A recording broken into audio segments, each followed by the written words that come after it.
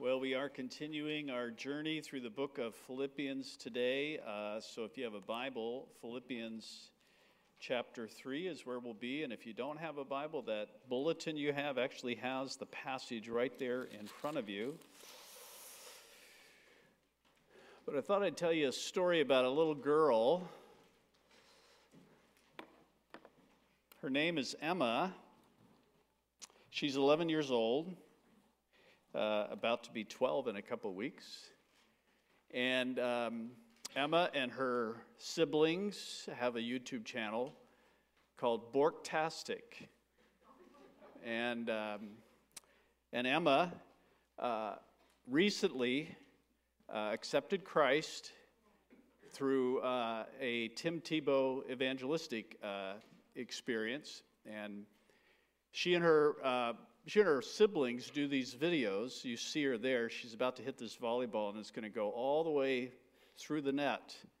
But you know how these are done, right? Hours and hours and hours of not making it. And so I wrote a letter to Emma, just being, expressing my just thrill at her decision to follow Jesus. And I told her this. I said, think of how many times you've tried to make the perfect shot for your Bourque-tastic videos. That's called perseverance. You kept at it, you kept trying, and eventually you got it. You actually made more mistakes than getting it right. That's what it's like walking with Jesus. We stumble more than we walk, but as we persevere, we actually start getting better and better at walking. And here's the best news of all. Even as we're stumbling in following Jesus, he's never stumbling at work to change us. He's making every shot all the time. There's no editing in Jesus' video. Now, I really wanted to tell her more than that, but you have to understand, she's an 11-year-old girl, and I've already written to her all these words. And I have a very difficult time, especially as a preacher, trying to not open up the fire hydrant to give people a little drink of water. So what I really wanted to go on and tell her is, but the goal of the Christian life isn't walking better and better with Jesus. It's not you getting better at walking with Jesus. It's knowing Jesus better and better before you actually see Jesus. That's really what the Christian life is all about. That's what this chapter, Philippians chapter 3, is all about. As we continue to look at this idea, this beautiful description of Christians here is hope-filled, humble strivers for the prize. We looked at this once last week. I'm going to do a little repeating again this week without any apology because I just can't help but just see the value of this, particularly as we join literally hundreds of millions of Jesus followers all around the world this week celebrating what's known as Holy Week and remembering the suffering of our Lord. So let me pray for us as we get underway. Our Father, you have given us a gift that we've only barely begun unwrapping this side of home. The gift of your Son and the continuing work of your Son and the gift of your Spirit. Would you right now in these few moments open our eyes and ears fully wide to take in the Christ we adore, who adores us even more, as we pray in his name. Amen. So I want to talk a little bit about this prize here to which we're striving. I mostly today want to talk about this concept of striving for the prize. It actually goes hand in hand with that New City Catechism question about where do works fit into the Christian life, where does obedience fit in. But I want you to know that this prize for which we strive, that's what we celebrate every week when we take bread and cup. This is what Jesus died, this prize, this is what he died, this is what he lived a perfect life for, this is what he died to secure for us. And as we'll celebrate next Sunday, his resurrection is proof that what he secured for us is really real. It's the beginning of everything he secured for us. And so this prize is described in Philippians 3 in several different ways, of knowing Christ and the resurrection from the dead, perfection, the upward call of God in Christ Jesus. These are all different ways of describing this prize. And we've already actually sung of it. I didn't even know that we would sing of it this morning, so it was so appropriate for the Holy Spirit to pick that song for us this morning about heaven. But just imagine a world where there's no more death and no more sin. Imagine a world where there's no more fatigue and disease, no more abuse or injustice, no more of the mental and emotional and relational limitations that get in the way of interacting with other human beings. Imagine a world where the love of Christ in us is fully unleashed out of us forever and ever and never gets exhausted. And imagine a world where you are complete, you are perfect, and yet you're forever growing and advancing. Imagine a world where maybe just in one word it could be described as home. Or rest, or safe, or family. Verses 20 and 21 is another description. It's not up here on the slide, but look at chapter 3, verses 20 and 21. Here are two more.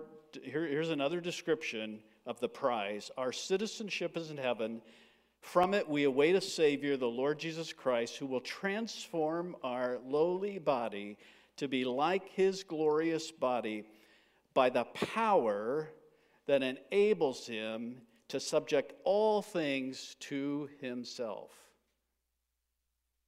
Verse 20 and 21 remind me of something else the Bible constantly says about believers. They're waiting people. They're waiting for something. They're waiting for something expectantly. Right now, we only see Jesus from a distance. We, in the words of 1 Corinthians 13, in a mirror dimly. But someday, as real as you and I are seeing each other, we will see Jesus someday. In fact, all of humanity will. They'll either see him as their Lord and they'll rejoice, or they'll see him as their judge and they'll forever regret not ever bowing to him as their Lord. But here in verse 21 is a beautiful description. We're waiting for something much more than just seeing Jesus face to face. We are waiting for the power he has to subject all things to himself. Not just my body is he going to transform, but Jesus Christ, King Jesus, is going to one day transform all things. So whether it's John Lennon who reminded us to imagine all the people. Within that song, there is an ache for something, isn't there? There is an ache for a world that is so wrong to be right. Last year, the number one song stayed on the Billboard charts longer than any other song last year was a song by Miley Cyrus called Flowers. It's the song begins by her basically just talking about a very familiar theme in songs, a relationship that meant everything that suddenly is broken beyond repair. But the words, her response to that, are haunting. I can buy myself flowers. I can write my name in the sand. I can talk to myself for hours. I can hold my own hand. And then the chorus that comes, I can love me better. I can love me better, baby. So that's what they do. That's what happens when When you get burned by other people, forget it. I can love myself. I can get to the place where I can protect myself and never be hurt by any other human being. I'm all I need. You're just simply trading one deception for another deception. But you can resonate with that, can't you? You can understand why a song like that was up there for quite a while. There's coming a day when there's going to be a new heaven and new earth. King Jesus is going to fill everything forever and keep expanding everything forever. All of our broken relational longings will be forever fulfilled. There will be no relationship you have ever known here, however great, that will even come close to the weakest of relationships, if there is such a thing, in this new world. All that spirit of adventure that God has given you for small things and stupid things will now suddenly be for great things forever and ever. That is the prize for which we are striving. But what does that striving look like? Well, there's three things I want to share with you today from this passage here. First of all, the prize that we are striving for, we actually begin to taste it, experience it, before we ever even get to the finish line. Look at verse 12. Paul wants to make it clear, I'm not perfect yet. Don't even think that I am perfect. But I do this, I press on to make it my own. This phrase, make it my own. Paul says, I press on to begin experiencing what's already mine. How does he know it's already his? Well, read the next few words. Because Christ Jesus has made me his own. You see, the prize has already been secured for me by Christ. It's not up to me to get it. And so I want to begin partaking of it. In other words, last week I mentioned that this idea that Christ has already secured the prize, it energizes striving. That's what energizes striving in us, is that we're laboring away to get something. We're laboring away because we have something. But it does something else. We can already start spending our inheritance. Life is not all endurance and then eternity. It's eternity before eternity. Let me show you what I mean. John chapter 17, Jesus says, let me define eternal life for you.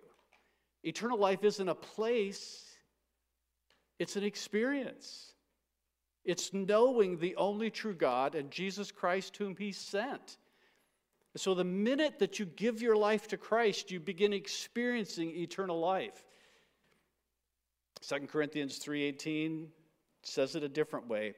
We all with this unveiled face, that's a kind of word picture of what happens when you bow to Jesus and surrender your life to him. He takes this spiritual blindness over your face and he removes it, and suddenly you behold Christ. And in beholding him, you're actually being changed into him in that process. And Proverbs 4 says it in kind of a sort of gives a picture of creation. Proverbs 4 says, the path of the righteous is like the light of dawn that gets brighter and brighter until full day. Believers should be experiencing this sense of transformation long before we're even there. And that's one of the reasons why I said that joy, the definition I've been using for joy is this contented anticipation. Another way of saying that is we're taking our future certainty and we're beginning to spend it in the present. We're taking future grace and turning it into present grace. And this can happen in so many different ways, but I'll just give you one little illustration. I'm a little embarrassed to share this because I should have learned this at least 20 or 30 years ago, but even though I've known it in my head for that long, it feels like only recently have I actually begun experiencing it. But I'm a person that's pretty confident, and you'd think that would be a good thing, but sometimes that's actually not such a good thing. Because you see, when you're confident, you have a high tendency to trust in yourself. And since virtually 90% of the time I'm right and 90% of the time I'm successful, well, it just keeps reinforcing that stupidity. So as a result, as I've gotten older, I've discovered that my body is getting in the way of my will. I have many times unfortunately, when I find myself thinking, Lord, I'm too old for this.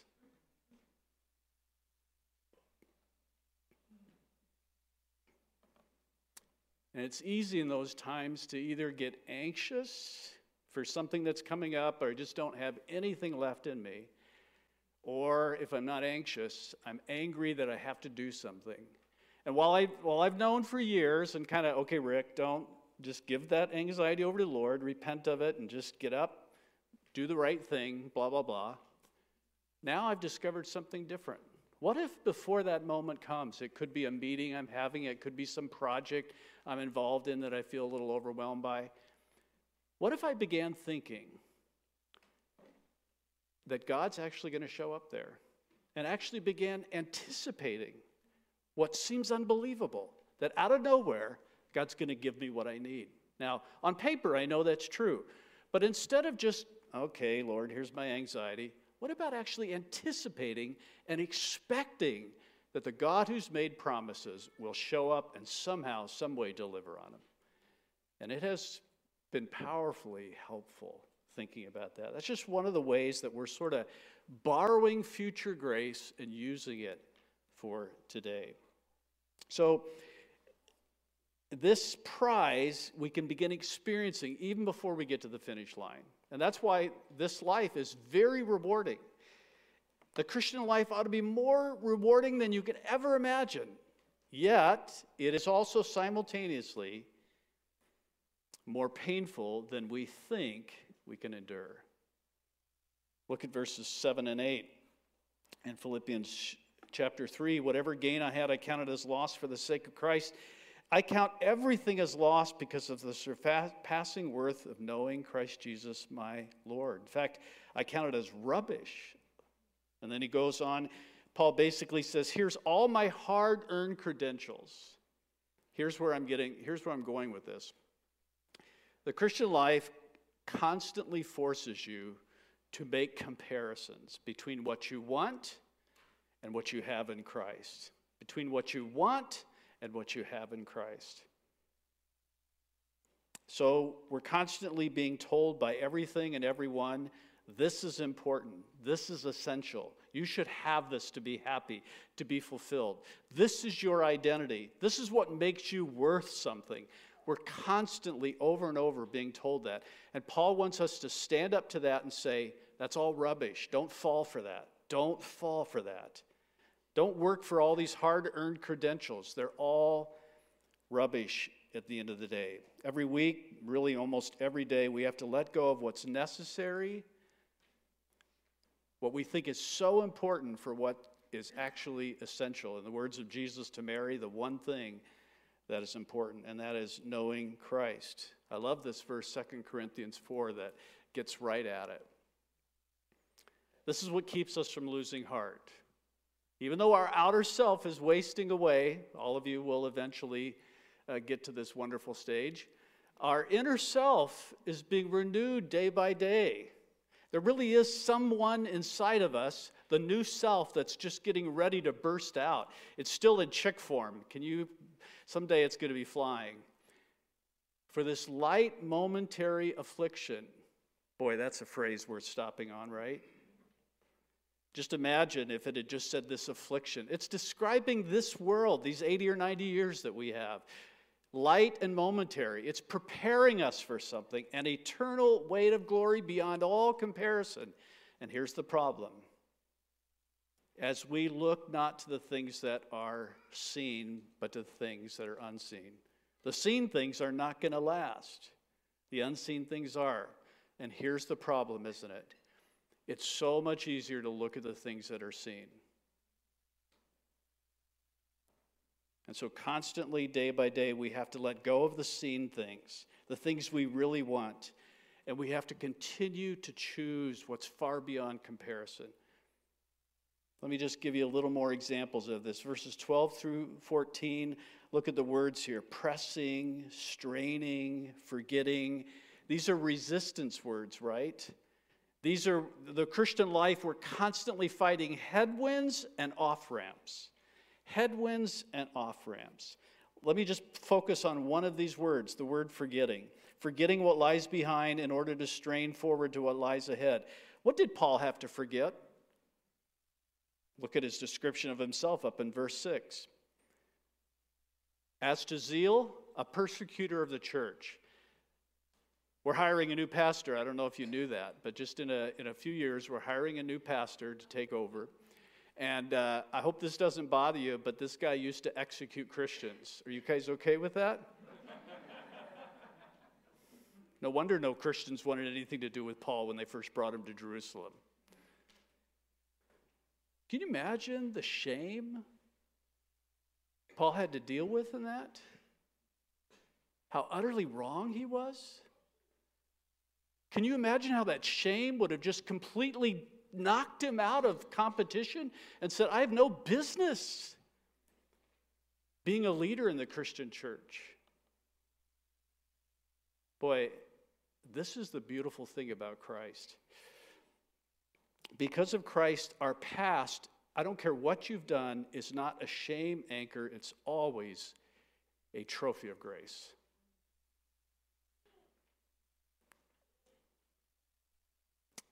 I've done things in my life that I don't want any human being to ever know. And if I lived there, I would die there. But Christ, in the words of Isaiah, turns ashes into beauty. It's amazing, but it's not just shame. It's not just shame. There's something else I think that we need to forget here. It's also loss. We also have to forget what we have to lose to follow Jesus.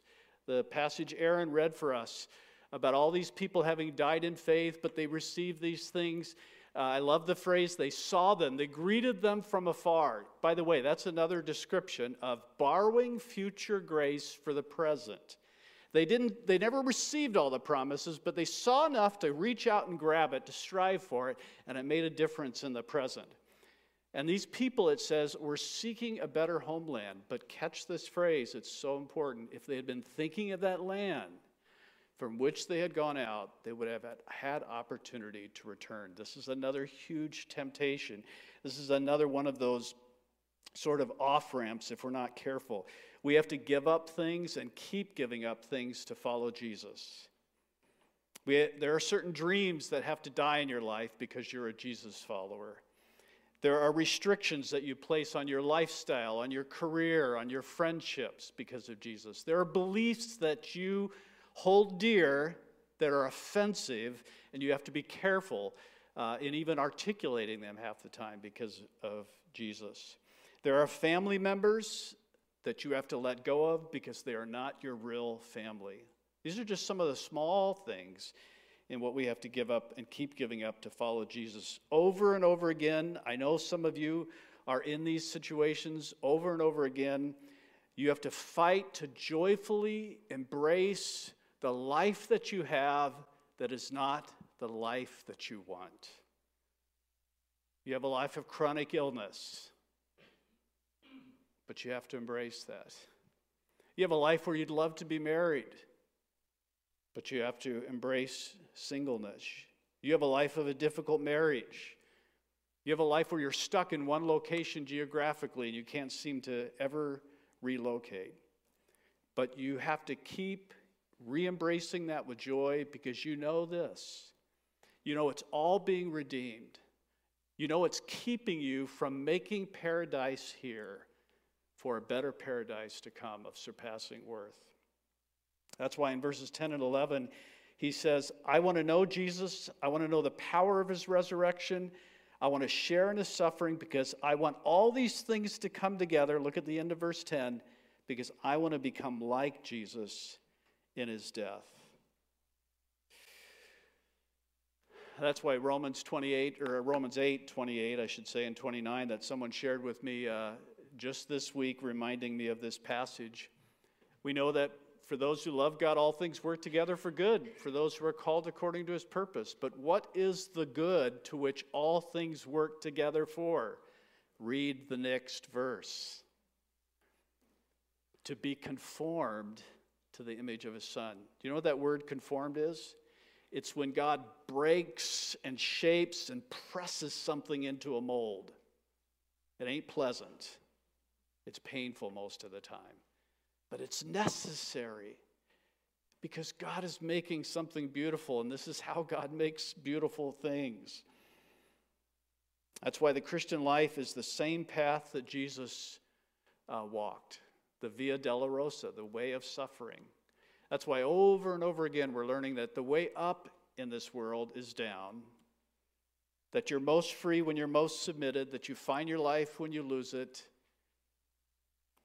that you have to die to your old self so that your new self will soar. But here's the problem. That's why I say that's more painful than we think we can endure. There's a counterfeit salvation that we're constantly fighting. And you know what I'm about to say, right? The counterfeit salvation is that there's a paradise you can experience right now. There's a paradise you can experience right now here on earth. And no one has done a better job in my mind of articulating this than this guy C.S. Lewis in The Weight of Glory. So I'm going to let him speak today. He says, indeed, if we consider the unblushing promises of reward and the staggering nature of the rewards promised in the Gospels, that's the prize to which we're striving, by the way. It would seem that our Lord finds our desires not too strong in this world, but too weak. We're half-hearted creatures fooling about with drink and sex and ambition when infinite joy is offered to us. Like an ignorant child who wants to go on making mud pies in a slum because he cannot imagine what is meant by the offer of a holiday at the sea, we are far too easily pleased. These things, he says, this is great. We talked about this last week. These things in the world that we experience, that we think are paradise, like beauty, like the memory of our own past, good images of what we really desire. But if they are mistaken for the thing itself, they turn into dumb idols, breaking the hearts of their worshipers. Haven't we seen that over and over and over again? You see, they are not the thing itself. They are only the scent of the flower we have not found. The echo of the tune we have not heard. News from a country we have never yet visited. Almost our whole education has been directed to silencing this shy, persistent inner voice. Almost all modern philosophies have been devised to convince us that the good of man is to be found on this earth. Isn't that the grand deception? Isn't that the grand deception you and I fall for over and over and over again? Which leads me to this last point, the shortest point. This striving is impossible without discipleship. It is impossible without discipleship. By that I mean a community of serious strivers. Look at how our passage continues, verse 17 of chapter 3. Brothers, join in imitating me and keep your eye on those who walk according to the example you have in us. For many of whom I've often told you and now tell you, even with tears, they walk as enemies of the cross of Christ. Their end, destruction, their God, their belly, their glory, their shame, because or with their minds set on earthly things. Our citizenship, however, it's in heaven. From it we await a Savior, the Lord Jesus Christ, who will transform our lowly body to be like his glorious body by the power that enables him even to subject all things to himself. So therefore, my brothers and sisters, whom I love and long for, my joy and crown, stand firm thus in the Lord, my beloved. I entreat Euodia and Syntyche to agree in the Lord. Yes, I also ask you also, true companion, help these women who have labored side by side with me in the gospel, together with Clement and the rest of my fellow workers, whose names are in the book of life. So in verse 17, Paul says, keep your eyes on those who are more practiced than you. Jeff, a couple weeks ago, gave us a great illustration of this. You know, learning, is it karate? Yeah, okay, there we go. In the dojo, and do you remember him telling how he was like, what do you start off with, no belt at all? Or do you start off with like a white belt? Okay, and then you work your way up, right? But he was saying that not only do you look at the master and what he's doing up front, you're also helped by the fact that there are layers of people more practiced than you between you and the master. And I thought, what a great description of discipleship. What a great description of what the church is. Get yourself around serious strivers. If you're around serious losers in the Christian world, please come and see me. And then in verse 1, here is the heart of a shepherd. By shepherd, think of elders in our church. Think of counselors in our church, small group leaders in our church. These are the people who love and long for you. They love and long for you to grow closer to Christ. That's why you're their joy. You're their crown. I would put it this way, that there are people probably in your life who words cannot describe the ache they feel to see you finish the race. People who've wept tears over you, who've prayed for you, who've groaned before God over you, who cannot wait for the day when your long struggle is finally done and you're safely home. Those are the people that you need to be around, and you need to become one of those for other people as well. That's what God's work is all about. You are someday destined to be beautiful beyond your wildest dreams. And there are people that ache deep within their soul because Christ put that ache there to see you that way. And then in verses 2 and 3, don't forget, despite the fact that you have these people that ache for you in verse 1 of chapter 4, there's disagreements in the best of churches. In fact, if you notice verse 2 and 3, all of us are responsible for all of us. All of us are responsible for all of us. Good men and women can and should disagree in every Christian community. That's not the problem. The problem is not resolving those disagreements leaves a foothold for a prowling lion. So, that's what we're laboring for here, by the way, in this church. We are laboring to form this resistance community, this radically contrasting city of refuge for those wanting to flee from the anarchy of a kingless society. That's who we are, these hope-filled, humble strivers for the prize. Let me give one more thought here before I want to go ahead and invite the worship team and the guys serving communion to come forward. And I'll just say this like we do every Sunday here. This table is open to any who call Jesus their Lord and Savior. Now, if Jesus isn't your Lord, if he isn't your Savior or King, then you would be doing yourself and him a disservice by participating. But this can be your day of making that true for your life. We'll come up the center aisle and I'll lead us in taking the bread and cup in just a few moments. But I would want to ask, to some extent, all of you, but even more specifically, just some of you, does all this straining and pressing for the prize, does all this talk about straining and pressing for the prize, does it just ricochet off of you?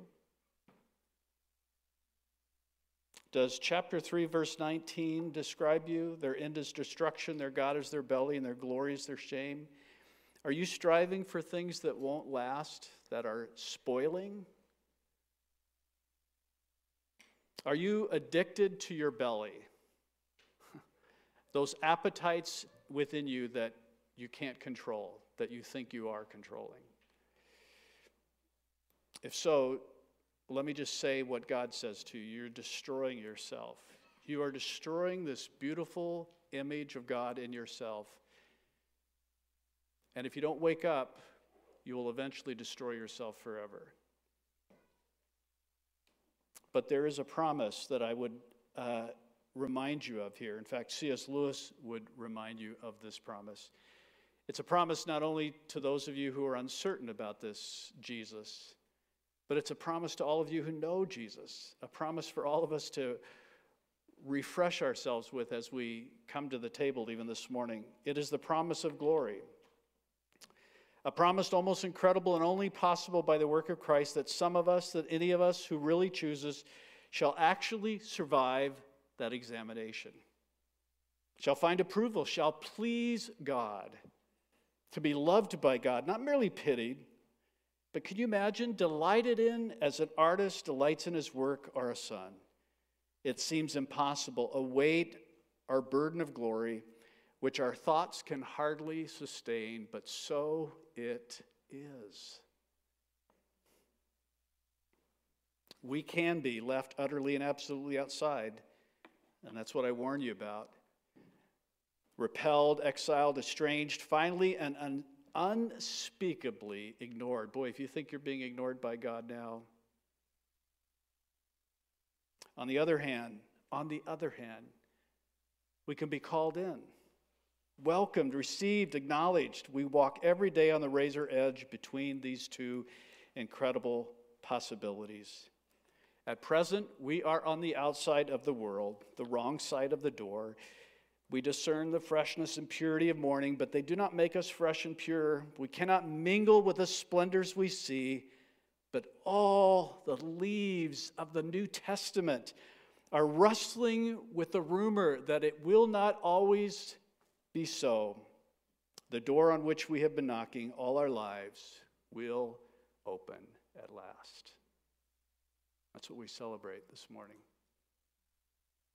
So take a moment with the Lord. I'll pray for us and then you come.